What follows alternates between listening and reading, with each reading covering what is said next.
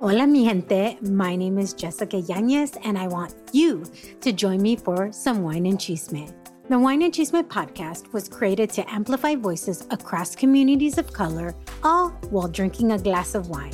From wine talk, interviews, and recaps of all things pop culture, join me every Wednesday for the Chisme. Please make sure to check out the Wine and Chisme podcast and other amazing podcasts as part of the Latina Podcasters Network.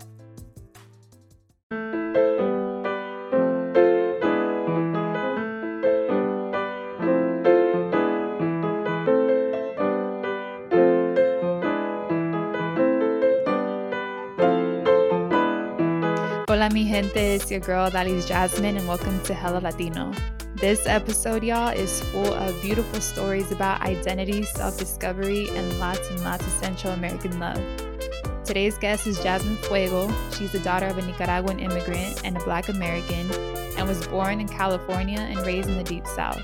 She's an Afro-Latinx musician, event producer, and cultural curator, and works at the intersection of art, culture, and education to amplify the voices of Black, Indigenous, and other underrepresented communities.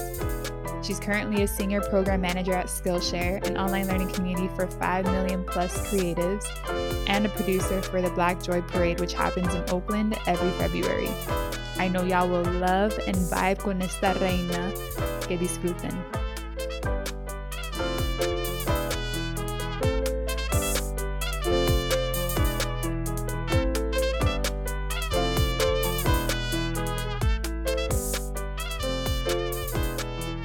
You have the best name. Is that your last name?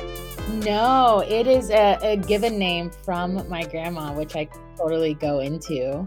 Can you go into that? Because I do remember seeing some videos of you and your grandma. Yeah, so my name is Jasmine Debra Chanel Ella Saavedra, and the last name Fuego, which is what I publicly go by, was given to me by my abuela, Elizabeth Valle Saavedra. And originally, when she gave it to me, it wasn't actually said in earnest. It was, Jasmine tiene demasiado fuego. Jasmine, estás más, you're so caliente, like you're so hot all the time. And the way that she was using that was like, as a kid, I was very outspoken. I was always asking questions. I was deemed as argumentative, but I just genuinely and still do always want to understand and not to be right.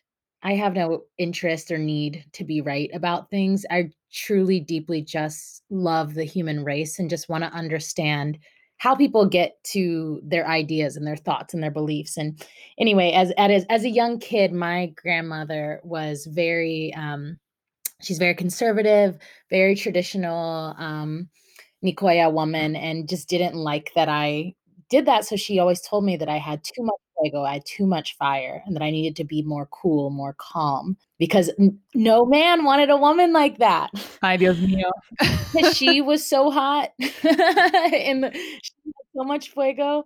But in any case, I took that to heart as a kid, and it was a thing that kind of held me back a lot, just like feeling really insecure about how curious I was and about me constantly wanting to question power, wanting to question people who had authority over me or authority over the spaces that I was in. And in my early 20s, as I was on my kind of spirit journey back to Centro America, trying to learn about the culture that my family forgot about or chose to leave behind, I decided to take that name back and to own it, to own that fuego. And in many ways, it feels more like my name than my apellido. I feel so much more called to that name. Yeah, I feel like I didn't even question it until right now. I'm like, wait, is that really your last name? Because it just fits. I mean, I've met you online and I've met you like on FaceTime, but I'm like, it's just so perfect for you from what I know. Yeah, thank you. And I know I put you on the spot a little bit because usually we start these episodes with a question of how do you identify and why? So we can jump into that right now. So, how do you identify and why? I identify so strongly and proudly as an Afro-Latina, Afro-Latinx woman. That phrase, it feels somewhat new, to my life, and I think maybe even kind of new to a lot of people, at least in the United States, depending on, where your country of origin is or your people are from. Um, but growing up, I always identified as mixed. My mom is Black American, my dad is Nicaraguan, mestizo Nicaraguense, and I just never felt like I fit in to either of those spaces. My dad's family, they're totally Nicoya, and in this context of the United States, I think that I don't know how, but I think that they identify so deeply with white culture, with American culture. And so I, as the darkest person in the room when I was with my dad's family, always felt so out of place there. But then back in North Carolina, I guess some context is I was born in Long Beach, California. And then when I was 8, moved to North Carolina with my mom. Oh, But okay. and I would Did your dad stay in Long Beach? my dad actually moved to Orange County. Oh, God. That's Oh, got the it. context to what that's going to build on the story for sure. It adds a little more context. My dad moved Yeah. to Orange County after that, and most of my family is in Orange County. Most of my Latino family is in Orange County, and I would spend my summers in OC with my dad and my abuela and my aunts and uncles and cousins, and then I would spend the rest of the school year with my mom, and with my family, who are all Black American, in the South, in the American South, in North Carolina. And so in both of those places, I always felt so out of place. With outside of my immediate family, I didn't go to a school that had a lot of Black people. So I didn't, and when I was around Black people who weren't in my immediate family, I felt also super out of place. Felt like I wasn't Black enough, I wasn't Latina enough, I wasn't white enough. And in my life, of trying to reconnect with my roots, which I think is something that is not unique to someone who is Black American, just like this desire to just know more about where you come from. It's such a privilege. It's such a privilege to be able to trace your lineage back to a place, to find those languages, to know those stories, to learn those songs. And it's something that so many Black Americans aren't it's a privilege that so many of us aren't afforded to. And so naturally I leaned into my Nicaraguan heritage because I at least knew that, and beyond a little bit of Spanish and a few food dishes, my Nicaraguan family here in the US, they just don't identify with Latin culture. They left, Nicaragua during the '80s, during the Somoza overthrow, and they were a part of that. They were a part of the ruling class that was being shut out. And so when they came to the US, they were just like, "We're American. We want democracy. We love the army." That was their story. So I didn't get a lot of exposure to Latinidad. And so when I went on my first kind of spiritual quest to learn about the one piece of ancestry that I could trace back, my Nicaraguan roots, I went to Nicaragua for the first time, and I feel so ignorant now saying this, but I had no idea that there were so many Black Latin people, and they were identifying themselves as Afro-Latino, Afro-Latina, and I was like, "Wow, okay." Now now I feel like I can fully claim something because I get to fully claim my roots as a Black person and my identity as a Black person, but I fully get to claim my Latinidad, and even though it wasn't something I was brought up with, it's still a part of me. It's a part of my my calling in the world, my sentiments in the world, the things I appreciate, the music I love, the food that I love, and so I identify as Afro-Latina, and more recently Afro Latinx, to make sure that I'm being inclusive of all of my Latin siblings, because it allows me to fully engage the wholeness of all of the identities that I carry. Yeah. Oh, such a beautiful story. I'm really curious though. We're gonna jump into a little bit of your story here, but I'm curious about growing up mixed and having these two different sides. You touched on it and said you didn't feel like you fit in either box. And how did you navigate that growing up and through your upbringing, before you went on this journey of figuring out your roots and tracing back your what do you say, Nicoya? I always say Nicole, Nicaragüense. Is that wrong? what do you always say? Nicaragüense, but is that No, wrong? it's not Okay, wrong. It's not okay, wrong at all. okay. Just making sure 'cause you said Nicoya, so I was like, "Oh." Nicola is like what Nicaraguans will call themselves. Ah, okay. We'll call themselves Chapinos or Boricuas instead of Puertorriqueños. Right. Uh-huh, It's okay. like a very it's regional slang for, like, we're Nicaraguan. Got it. Well, I mean, if people don't know, Honduras and Nicaragua are close by, and I did not know that about Nicaragua. So same thing with Honduras, we call each other catrachos, and that's like our term, so I get it. Love it. Yeah, Central American love right here. But no, I'm very curious about growing up mixed and yeah, having these two different identities, especially being, Latina, but not having that Latinidad really in your face all the time, right? But also being Black American and that experience for you. I'm just really curious, especially with two different areas, North Carolina and SoCal. So again, let's jump into your story. I want to hear more about you kind of in these two worlds. Girl, I mean, you just you hit the nail on the head there. Like, there was so like, everything felt like a contradiction in my like, it felt like my very existence up until semi-recently has felt like a living, breathing contradiction.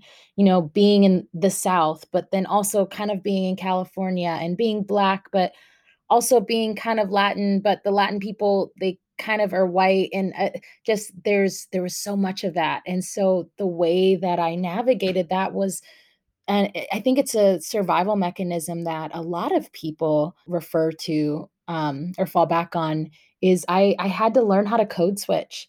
I had to learn how to people please. I had to learn how to make other people comfortable because my very presence, it it felt like I just me existing made so many people uncomfortable, and it was hard. It was I mean, my truth is that it was really, really challenging for me, and, the only person throughout my youth that I feel like fully saw me in my wholeness for my soul, for my spirit, was my mother's mother, my recently late abuela, my grandma Debbie, who is just the was the shining light of my life and who just always was like, "Jasmine, who cares?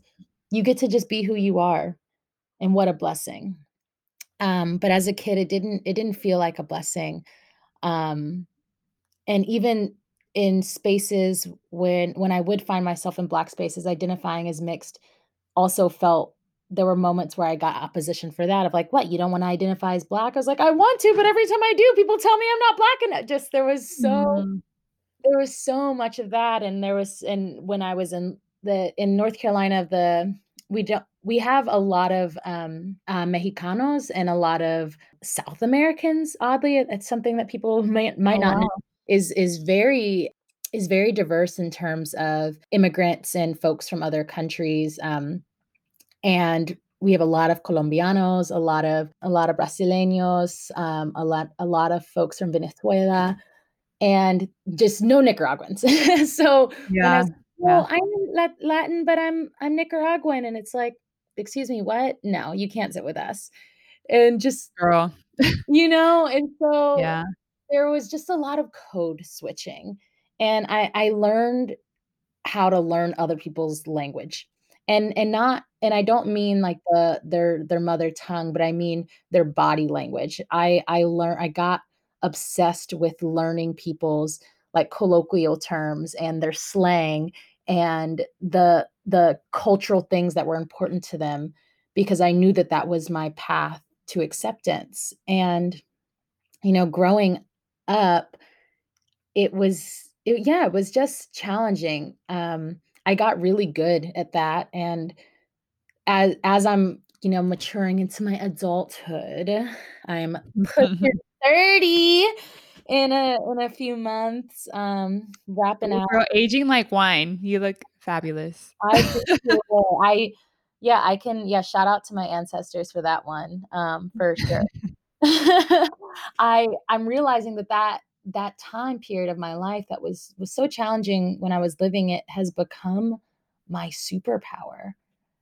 I I feel like I have some hard skills that don't feel important to share now, and, professional accolades, whatever, but I think that my deepest skill, my best gift that I have to offer to the world is, like, my ability to empathize and to connect with anyone, and it came from such a challenging place. It came from a place of literally survival, feeling like I needed to do that in order to not be exiled cult socially and culturally from spaces. But now it's afforded me the ability to move pretty seamlessly in and out of different spaces and truly build and foster real relationship. And I'm grateful for that now, but growing up, ugh, being mixed was not cool. Yeah. At all. Yeah, and, one thing that I was thinking about when you said, being Nicaraguense, being the Nicaragua in these spaces where it's not really like, they don't know, right? Like, they're like, "What? Where are you from?" Um, that happens a lot, I think, with Central Americans. That happened a lot with me, and it Central America is so tiny, right? And when you look at Latino America, it's like South America is the biggest thing. And people used to say like, "Oh, Honduras is in South America, right?" I'm like, "Well, no, it's in Central America." And they're like, "Where is that?" And I'm like, "Okay, well, let me tell you." I had like a whole history lesson, and again, I don't blame them, right? Right. But also, it's interesting to be in this, to be Latina, Latinx, but to also be kind of like one of the smaller countries in Latino America where you have to like explain like, well, there's not very many of us in the world, but we're beautiful, our culture is beautiful, and it's like you kind of have to represent the country in some ways. Or for in my opinion, and kind of what I'm hearing from your story, you kind of learn to assimilate, to blend in a little bit, you know? And that was definitely what I did. I didn't know anything about Honduras except for what I knew at home, but I was like, "I'm not about to bring yuca and plátano and baleadas over to school." So I would, like, again, try to assimilate to the cultures that were around me, and that was Mexican culture. So for me, I grew up really confused. I'm like, "Am I Mexican?" Like, I speak Spanish and, like, they kind of look like me, and it was kind of this different identity crisis. So I'm like trying to acknowledge your story by saying like I can't imagine having all of these different identities in one and feeling that every single day. Yeah. Yeah, it's so interesting, because I think so many, um and I when I say the word ignorance, I don't mean, I don't actually mean that in the negative context. I mean the Webster's dictionary definition of ignorance is just so many people just don't know. One I am proudly, someone who grew up in the United States, and having traveled the world, I understand what a huge privilege it is, or at least was, but before our passports, like, got banned from everywhere. But there's so much ignorance, around it, like, people, around anyone else, and so, for most Americans, and I would even say, hey, Latin people in the US who have been here for many, many generations, they're like, "Oh, you're Hispanic? Okay, Mexican," and it's like, okay, there's, like, so many countries. Right? Just like it's crazy. And I think that that type of thing is something that's definitely not unique just to people who are black in another race, or who identify as mixed. I think it's such an immigrant story, I mean, I don't know, to be honest, it kind of feels like so American to me. Yeah. Yeah, it does. It really does, and I remember because when you travel the world, they're not just assuming you're Mexican or you're one thing, and I would also add to that and say, I guess it depends where you grew up too, because I grew up in California, like, California through and through, and everywhere I went, that was the first thing people assumed of me, "You're Mexican." And funny story, when I went to New York, someone asked me if I was Puerto Rican, and I I was was like, just gonna say. that was the first time anyone's ever said anything else. And I was like, really? I was so proud in that moment. But other than that, it was weird. It was weird, Jasmine. I love saying Jasmine because it's like my name too. I'm just like, Jasmine. But it's so interesting because in college, my freshman year, it's kind of weird to think about it, but it would be like a game. Like, guess what Jasmine is? Like, no one knew. Girl, tell me why people had such a messed up game. Yes, I got a similar thing. More in high school. I think in college people kind of learned, like, it's not cool to, at least at my school, people kinda learned it's not really cool to do that.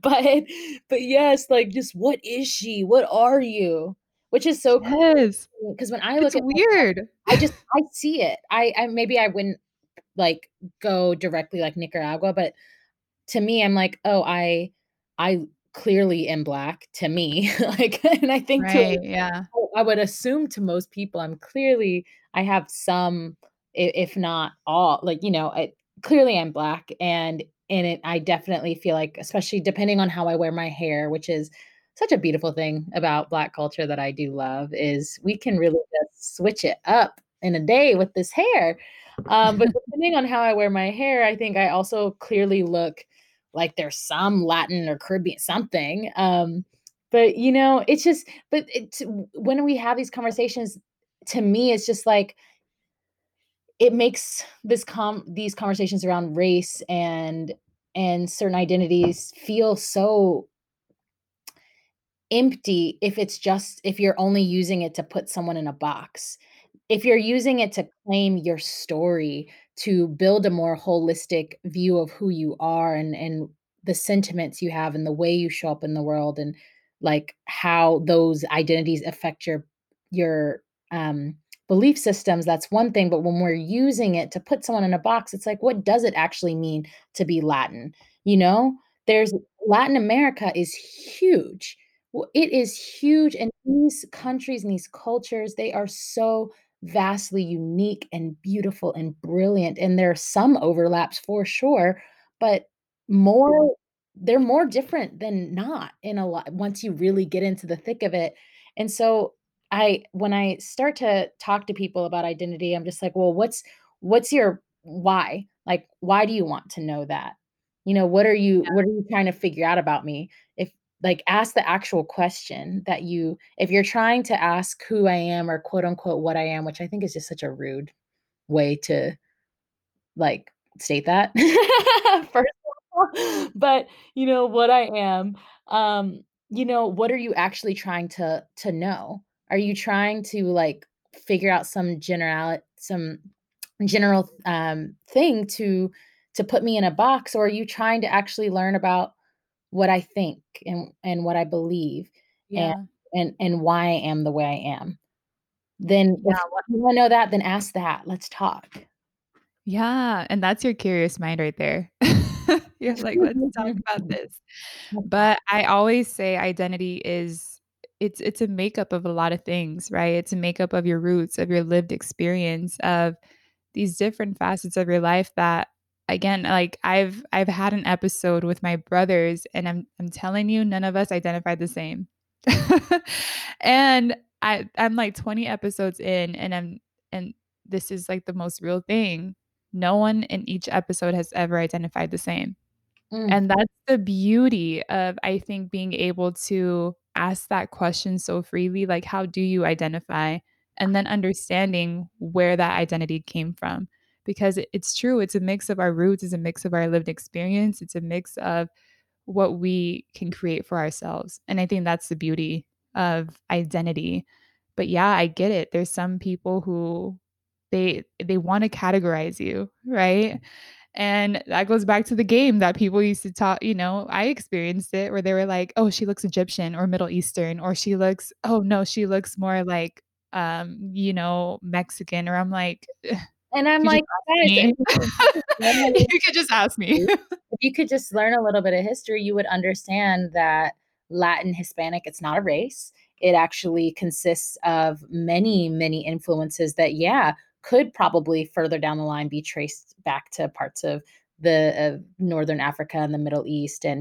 and definitely African roots and definitely European roots by way of Spain and Portugal and those places, and so much indigenous influence from the people who had their land stolen and colonized in Latin America. I mean, we are everything. And I think that's why this question, the way that you word it, how do you identify, is so beautiful because it leaves space for story.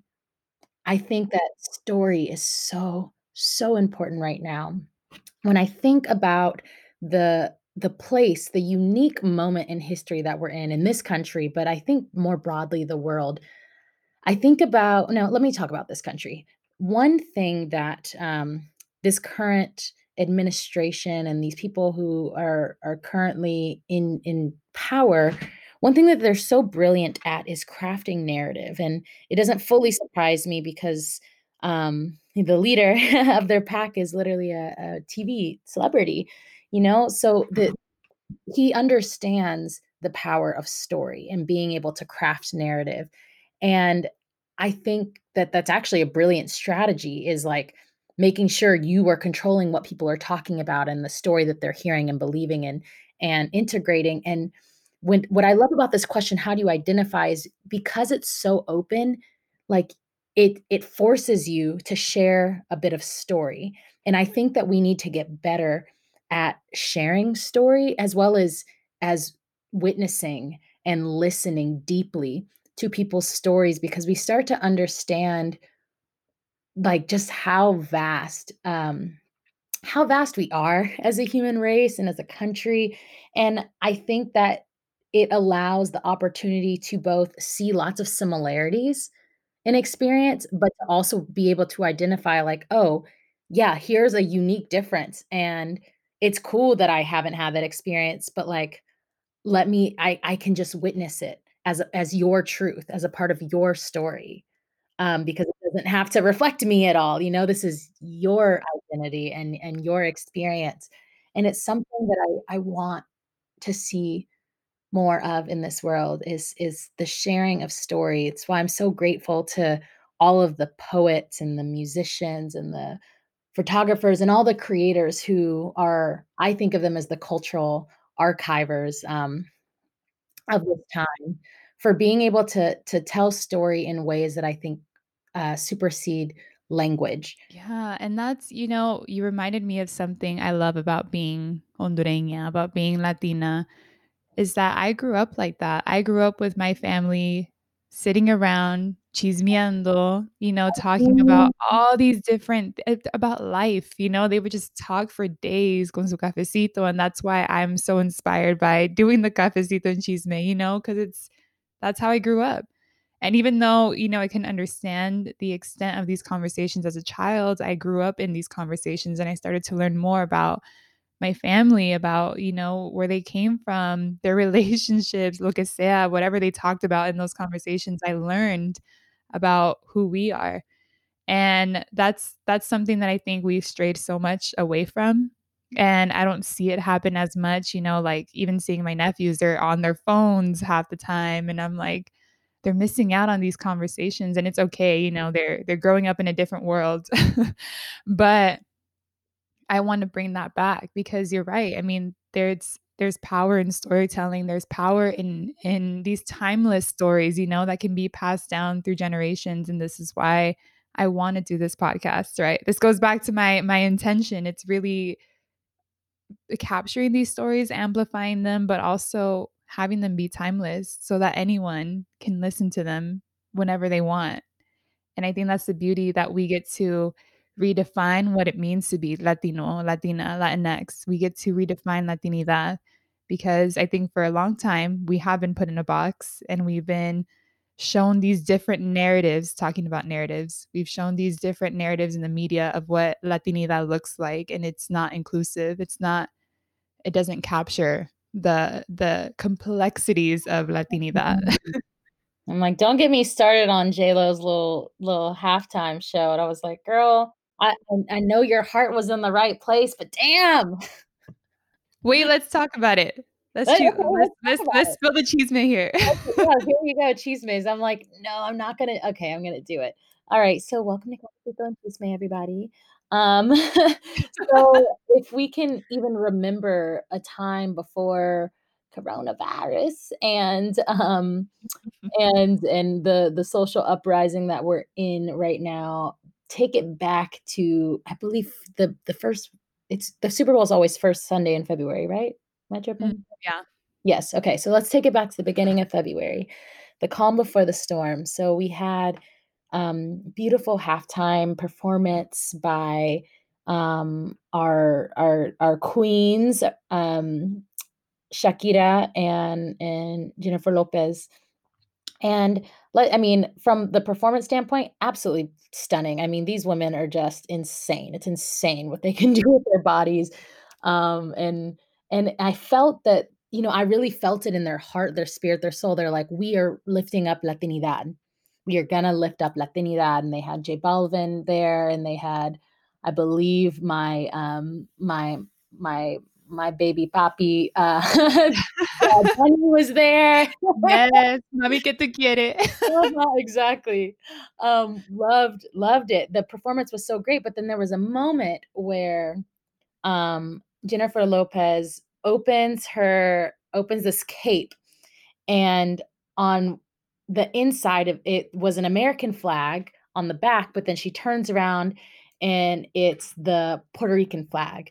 And it's so epic and it's powerful. It's like, yes. But then there's all these little girls around her. She's got her daughter and her daughter's friends and young women, really, really young women around her. And I listened to a podcast interview that she did with Oprah shortly after. And she said, well, I just wanted to lift up Latinidad. And when I heard that, I was like, oh, well, then, girl, could you have gotten like other looking Latin girl? There's nothing wrong because Latinidad is is more than just like white passing people, and they're a part of it. Mhm. They are in, they are in, but that's Yeah. the image that we already have and that we already see and that you yourself in many ways represent, or at least have the ability to represent. And so if your goal was to really lift up all of Latinidad, then I want to see some indigenous looking people. I want to see some people who have like Afro in them. I want to see Mhm. us, and it's not like they don't exist. It's like, come on, girl, like just go. You're There's from New York. hella. You're from New York, sis. Like you got where all them Dominicans and Puerto Ricans and Yeah. Colombianos and Filipinos. You couldn't have found any other looking people, but it's like, people don't go that extra step. I mean, there are ways that Mhm. we do this to ourselves, you know? And Yeah, and that goes back to your point of playing into that narrative, right? And not being inclusive, and it's so complex, and this is what I think the problem has been for so long is Latinidad is just such a complex identity, like in itself. And you touched on it. It's like look at our roots, the oppressors, the people who have entered the land and people who were already on the land and like all of those like indigenous, even the Jewish diaspora, yes, there's so much. There's so many complexities and people and it starts with us knowing. Like I didn't know about these things. I I didn't and had my family didn't teach me. idea. And I only found out, I mean, I really went I would say that my 20s was spent trying to understand and learn more of that story for myself, because on both sides of my family, and I think it might even be a generational thing as well as some part cultural. Yeah, I would say that this is where like the like Nicaraguenses and, Black Southerners, where there's a lot of overlap in culture, is like they keep a lot of Yeah. secrets, lots of secrets, especially in the Girl. generation of my grandma, of my grandparents and before. And so I felt it, because there were so many, I felt it in my spirit that there are so many things about me and who I am that aren't unique, but they don't reflect like my immediate family. And I needed to learn these stories. And so I spent so much of my 20s going to Nicaragua. I lived in Guatemala for 3 years. I lived in Costa Rica for 1 year.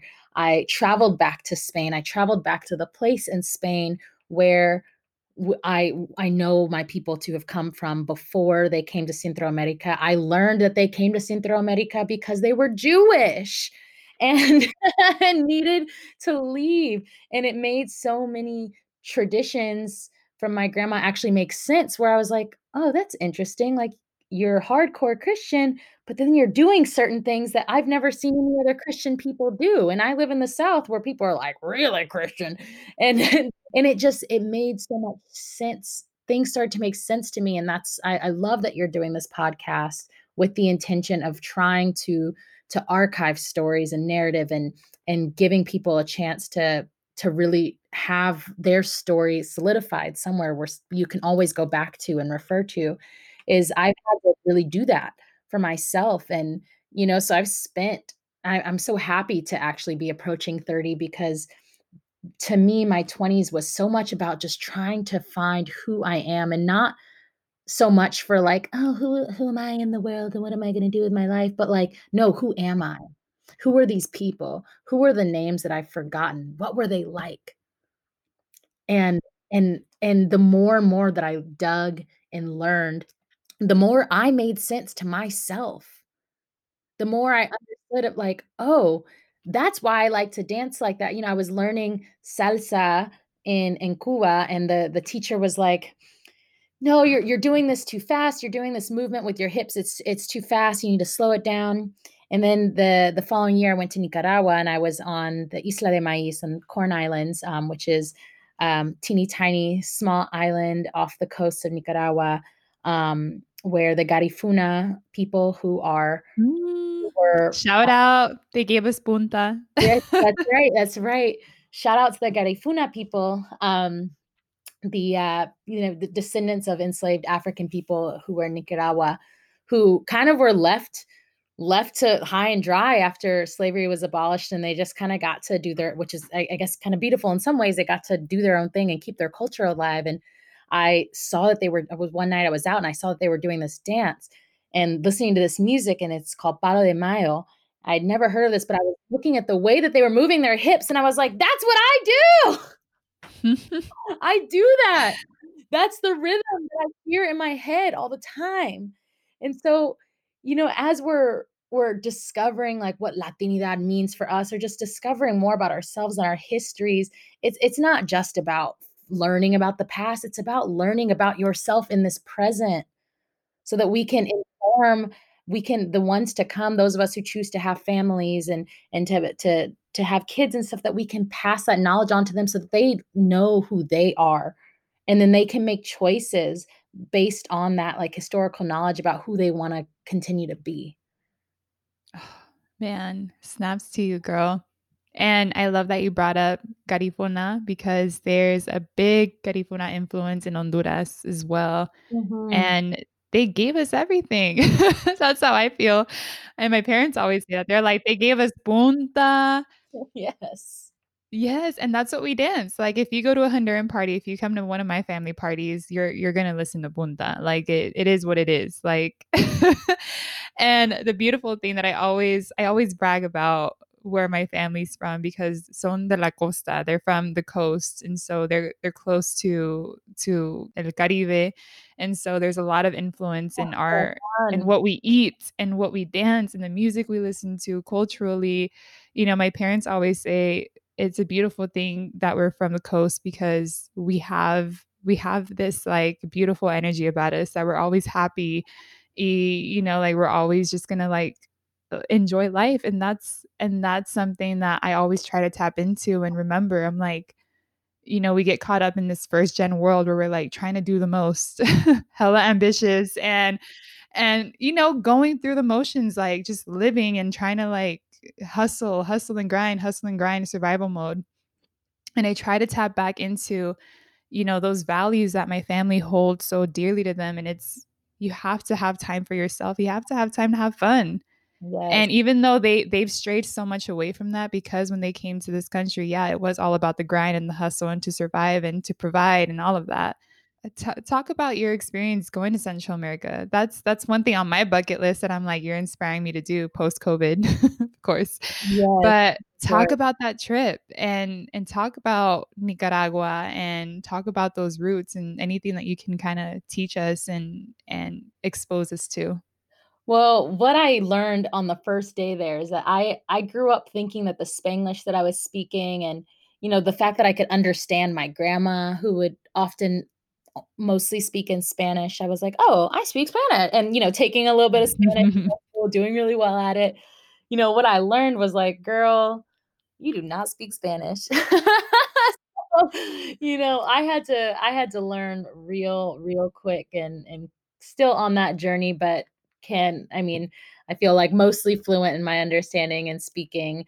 So that was the first thing that I learned when I went there is like, girl, what you speaking up in North Carolina high school is not it's not gonna get you through these streets.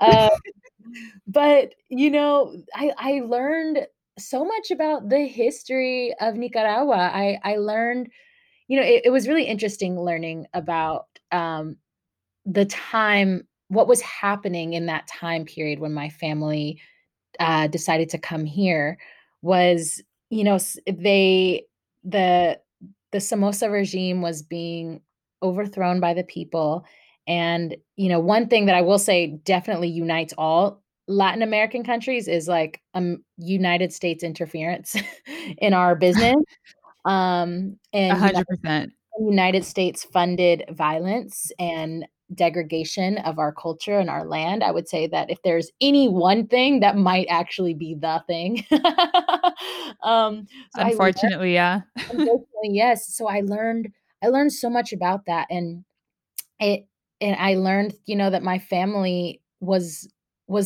on the side of history that I think if I were there that I wouldn't have been on. They were on the side of the Guardia, they were on the side of that regime and that far right power, and as they were coming out of power, the violence that they inflicted on the Nicaraguan people, I didn't know, and of course, when we're learning in history, even world history, like, no one has ever mentioned Nicaragua ever, at least not in Mm, North Carolina AP world history. We might go over, Mexican independence, shout out to them, but that's it. So I learned so much yeah. about that history, and to me, thought about just energetic reparation. Was like, wow, so my family was able to come here because they sided with the oppressor and were given passports. If they joined the US Army, they were allowed to come, and so it put more context to me when I hear my family saying, "Well, people just they can come, but they need to come the right way." And it's like, "I'm sorry, what? How you came? Is that available now? Is that program available now?" First of all, no. Yeah. And two, I don't not just anyway. So that first trip was really just eye-opening and realizing how it made me understand just, like, how many secrets that my family kept, um and maybe, they my family grew up saying, "Nicaragua's this poor country and everything's dirty and, you're gonna get robbed and raped and, all the things if you go there." And I went there by myself, girl, speaking like the minimal of Spanish, and I was embraced so warmly. And and people were so patient and so giving with me. Even there were people who didn't have very much, but they were so generous. And so I learned about, the generosity of Nicoya people, and like all of the amazing food and the gallo pinto and all of it that I ate, these things that I liked that I didn't know exactly where it came from, it started to make sense to me. One of the things about that trip that was so special is just realizing that, um, yeah, that generosity, it feels so natural to people in that part of the world. I spent a lot of time in Guatemala, I spent a lot of time in Nicaragua and in Costa Rica, and everywhere I went, people were so generous, and people who were in that context maybe considered the poorest of people Yeah. were so rich in culture and so rich in story and so down to share. Um, and in a way that my family isn't, and I'm like, "Oh, okay, well, no wonder you don't care for Nicaragua and why you think that I shouldn't go back and why you love, being in this country so much and being a part of this, like, far right movement that you're so inspired by." Like, "Oh, okay, that makes sense to me," because, yeah, that's not what was happening there then, and it's not what's happening there now. Um, Yeah. yeah, that trip was really special. Oh, it's so beautiful. I mean, that's something on my bucket list because I think every country again is so different, right? South America, even like if you break it down, like South America is very different from Central America and Central America from the Caribbean. And there's also again beautiful similarities in these different places as well. And one thing, so I went to Guatemala too, so I got happy when you said you lived there. Oh, It's like one of those places where I'm like, I could live here. Like I could really live girl, here. well, I went But ahead at 22 and bought a whole property there. no, you did not. Really? Oh, yes, I did, girl, talk Where? in Lago Atitlan in San Marcos. Girl, how? Talk about that. I'm like, "Yeah, I guess that wasn't my You're first like choice." 22. I was 22, I fell in love with a man that I met in Mexico. We knew each other for, like, 3 weeks. We started working at this cafe, and the man who owned the cafe, who was not Central American, he was a French man, he was leaving, and he's like, "I like you 2 a lot. I don't know what to do with this property. I bought it for nothing. I just want the money so that I can leave. Like, I'll sell it to you for 5 grand." And between the 2 of us, we were like, "Alright, we got that. Easy, done." Um, and we bought this land. We built, a very, very, very modest home. I would even dare to call it a glorified shack. But just like something only like a 20 something with no plan for anything would do. And so my trip that first trip I went to Central America was only supposed to be for 3 months, but I stayed for 9 months, and then when I came back, back home to North Carolina, I sold all my things, like, I was here for 3 months and, like, worked a job to, like, get a bunch of money so that I could go and live the rest of my life in Central America, and at the time, I thought that that was actually gonna be in Guatemala and not in Nicaragua and not in Costa Rica. And, so I bought this land with this man that I was engaged to for a short moment in my past life, and girl, Wow. I still own that forsaken piece of land. I say forsaken because it's like it's a thing that I actually still, deal with, now, and I haven't been there in over 2 years, and, what's felt good about it earlier we were talking about just, like, energetic reparations is, in that context, I was kind of a colonizer. I came there, built this built up this business, this cafe, and yeah, I'm Latin American, but, like, I'm not Guatemalan. I mean, and it wasn't just in Guatemala, like, this is an indigenous Mayan ancestral land, and I bought and the Mm, reason we were able to get this land so cheap is, like, that family that originally owned it sold it to that man because they needed the money for surgery for their daughter, and so they just wow. for them, $5,000 was, like was a fortune, and so I was in the time that I've not been living there, I've been able to employ that family who had previously been on that land for God knows how long. They're now stewarding my tiny little property, and they live there, Mm, and the glorified shack is rented out occasionally during high season, but it there's people are like, "Why don't you just sell that land?" And it's like, because it would be so hard for me to find someone who would both buy it for what it's worth now and still honor this family and make sure that they, at the very least, are employed and ideally could still live on it.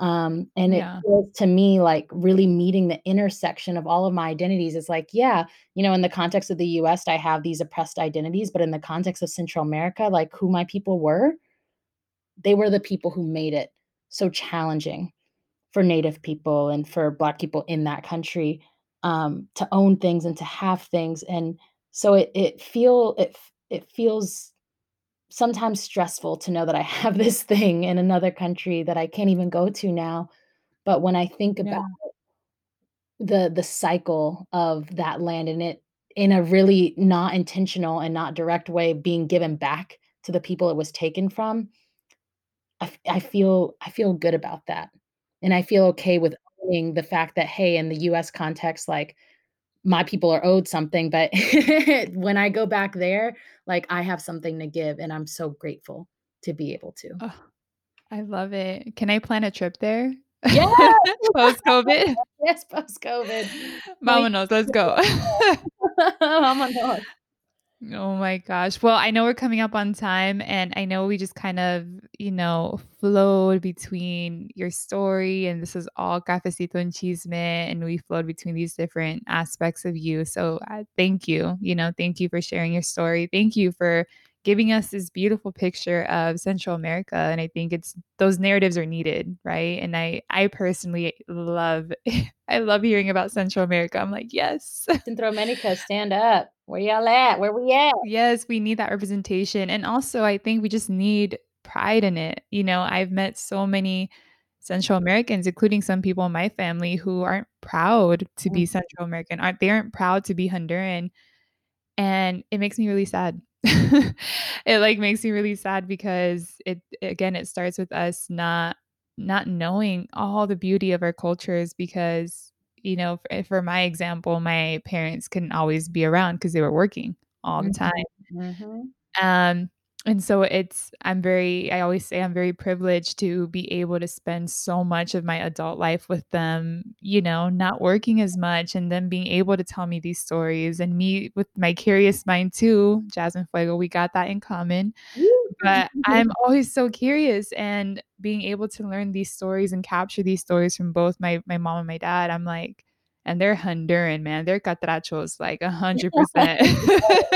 And that's so beautiful. And like every time I hear their stories, I'm like even more proud to be Hondureña, to be a catracha. So thank you for creating that representation for Nicaragua, for Central Americans. I love it. Thank you. And so, again, I know we're coming up on time, but I really quickly want to hear about what you're up to now. So, this is our cafecito and chisme portion because you are a beautiful soul. And I hope you know that because if anyone, go follow Jasmine because I'm inspired and I'm being real with you. I'm going to gas you up for a second. Seeing your content inspires me. So your morning meditations, the way that you just like own every single part of your identity, like those are the people I look up to because to show up in life as your full self, I'm like that's my goal right now. Like that might be my 20s is really like you said, like learning about who I am to my core, but you just inspire me every single time. I love looking at all your stories. I'm always like, "Ah, yes, I need to do my morning meditation. I need to dance."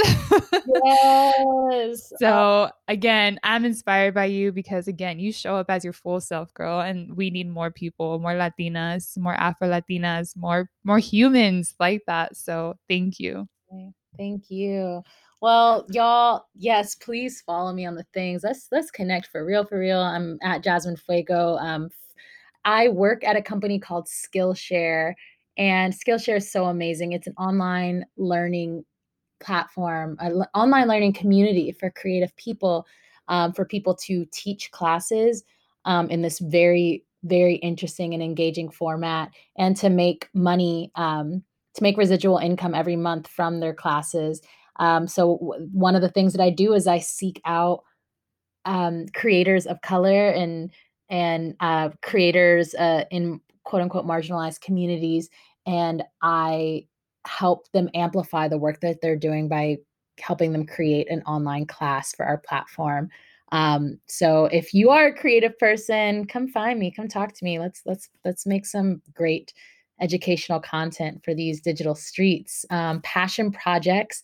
I in my past life was a musician, and so maybe I'll get back to that eventually. So you can check my music out on Spotify or whatever streaming platform that you use. But this is so, I feel like this episode is so random because it's like, girl, you're everything, but literally, yes. So one of my passion projects, I wrote and created and starred in a children's television show about mindfulness and self-love. And I What? am actively trying to pitch it. I haven't released it out into the world yet because I'm still trying to pitch it, but I really pray that 2021 will be the year that I can, get a deal with Netflix or a Hulu or an Amazon or a Prime Video. So stay on the lookout for that, especially if you have kids. And even if you don't have kids, like if you liked The Fresh Prince or Mr. Rogers, or you would like both of those things to be one thing, you're going to love this show. So yeah, let's connect. Find me on all the things. Instagram and TikTok is where I be though. So at Jasmine Fuego, JS Miney, you know how to spell Fuego. On all the things. I'm so grateful for this time with you today, Jasmine. I really, really loved this conversation. I hope that you all Oh, got I do out of it. too. Yes, and so one last thing we do on the show, we're gonna close with a little brindis with our cafecito. Mm, yes. I know people are like, "That's not brindis," but I always say in every single episode, just in case people don't listen to these consistently, but I always say I'm redefining what brindis means. Yes. But let's do a little brindis. And what I like to do here is just close with a virtual cheers and also give you a chance to manifest some good for our community, and manifest some good for Latinidad. So, what do you want to cheers to, and what do you want to manifest? I want to cheers to people who are doing the hard work of healing their own trauma, of healing their ancestral trauma. I want to cheers to the people who are working tirelessly in all the ways to uplift the voices of the voiceless. I want to cheers to the power of every single human being to come together and to create the world that we want to live in. I cheers, I bow, salute to all of you. And I want to manifest that. That's what I want. I want to manifest more people doing that out in the open, boldly, without fear, just finding out the wholeness of who you are in all the ways and letting that shine through, because that is what's going to heal this world. With the world that we want hasn't ever been yet. So to dig deep into your imagination and live that out loud every single day. Cheers, girl. Salud. Salud.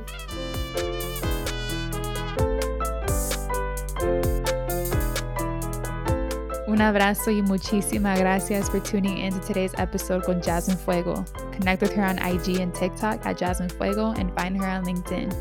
And stick around to hear from my dear friend and Hello Latino partner, Chris Gates, co-founder of Rise On.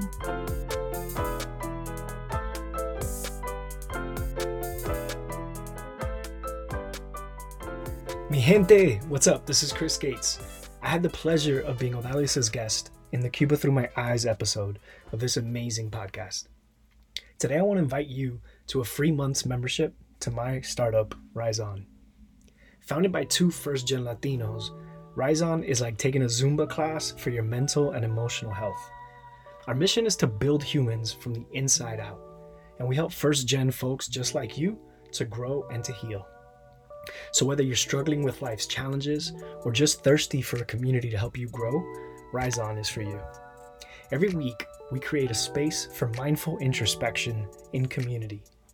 That's what you get when you mix mindfulness, journaling, coaching, and vulnerable conversations. It's a space to be seen authentically, to develop self-awareness and build inner skills alongside a group of inspiring peers. Our goal is to help you to tap into your own power consistently, to find perspective, clarity, and direction anytime you need it. Over the past 2 years, we've designed hundreds of experiences for our clients to do just this. These are entrepreneurs and young professionals who trace their roots to some 20 countries. Folks who, despite being brilliantly talented and looking like they got it all together from the outside, are working through some real-life challenges. So join us. We'd like to invite every listener of this podcast to experience a Rise On membership for free for an entire month. That includes our weekly Rise On sessions, live and online, plus on-demand mindfulness content and daily community support. To activate your free month Rise On membership, visit www.riseon.life. That's RISON.LIFE.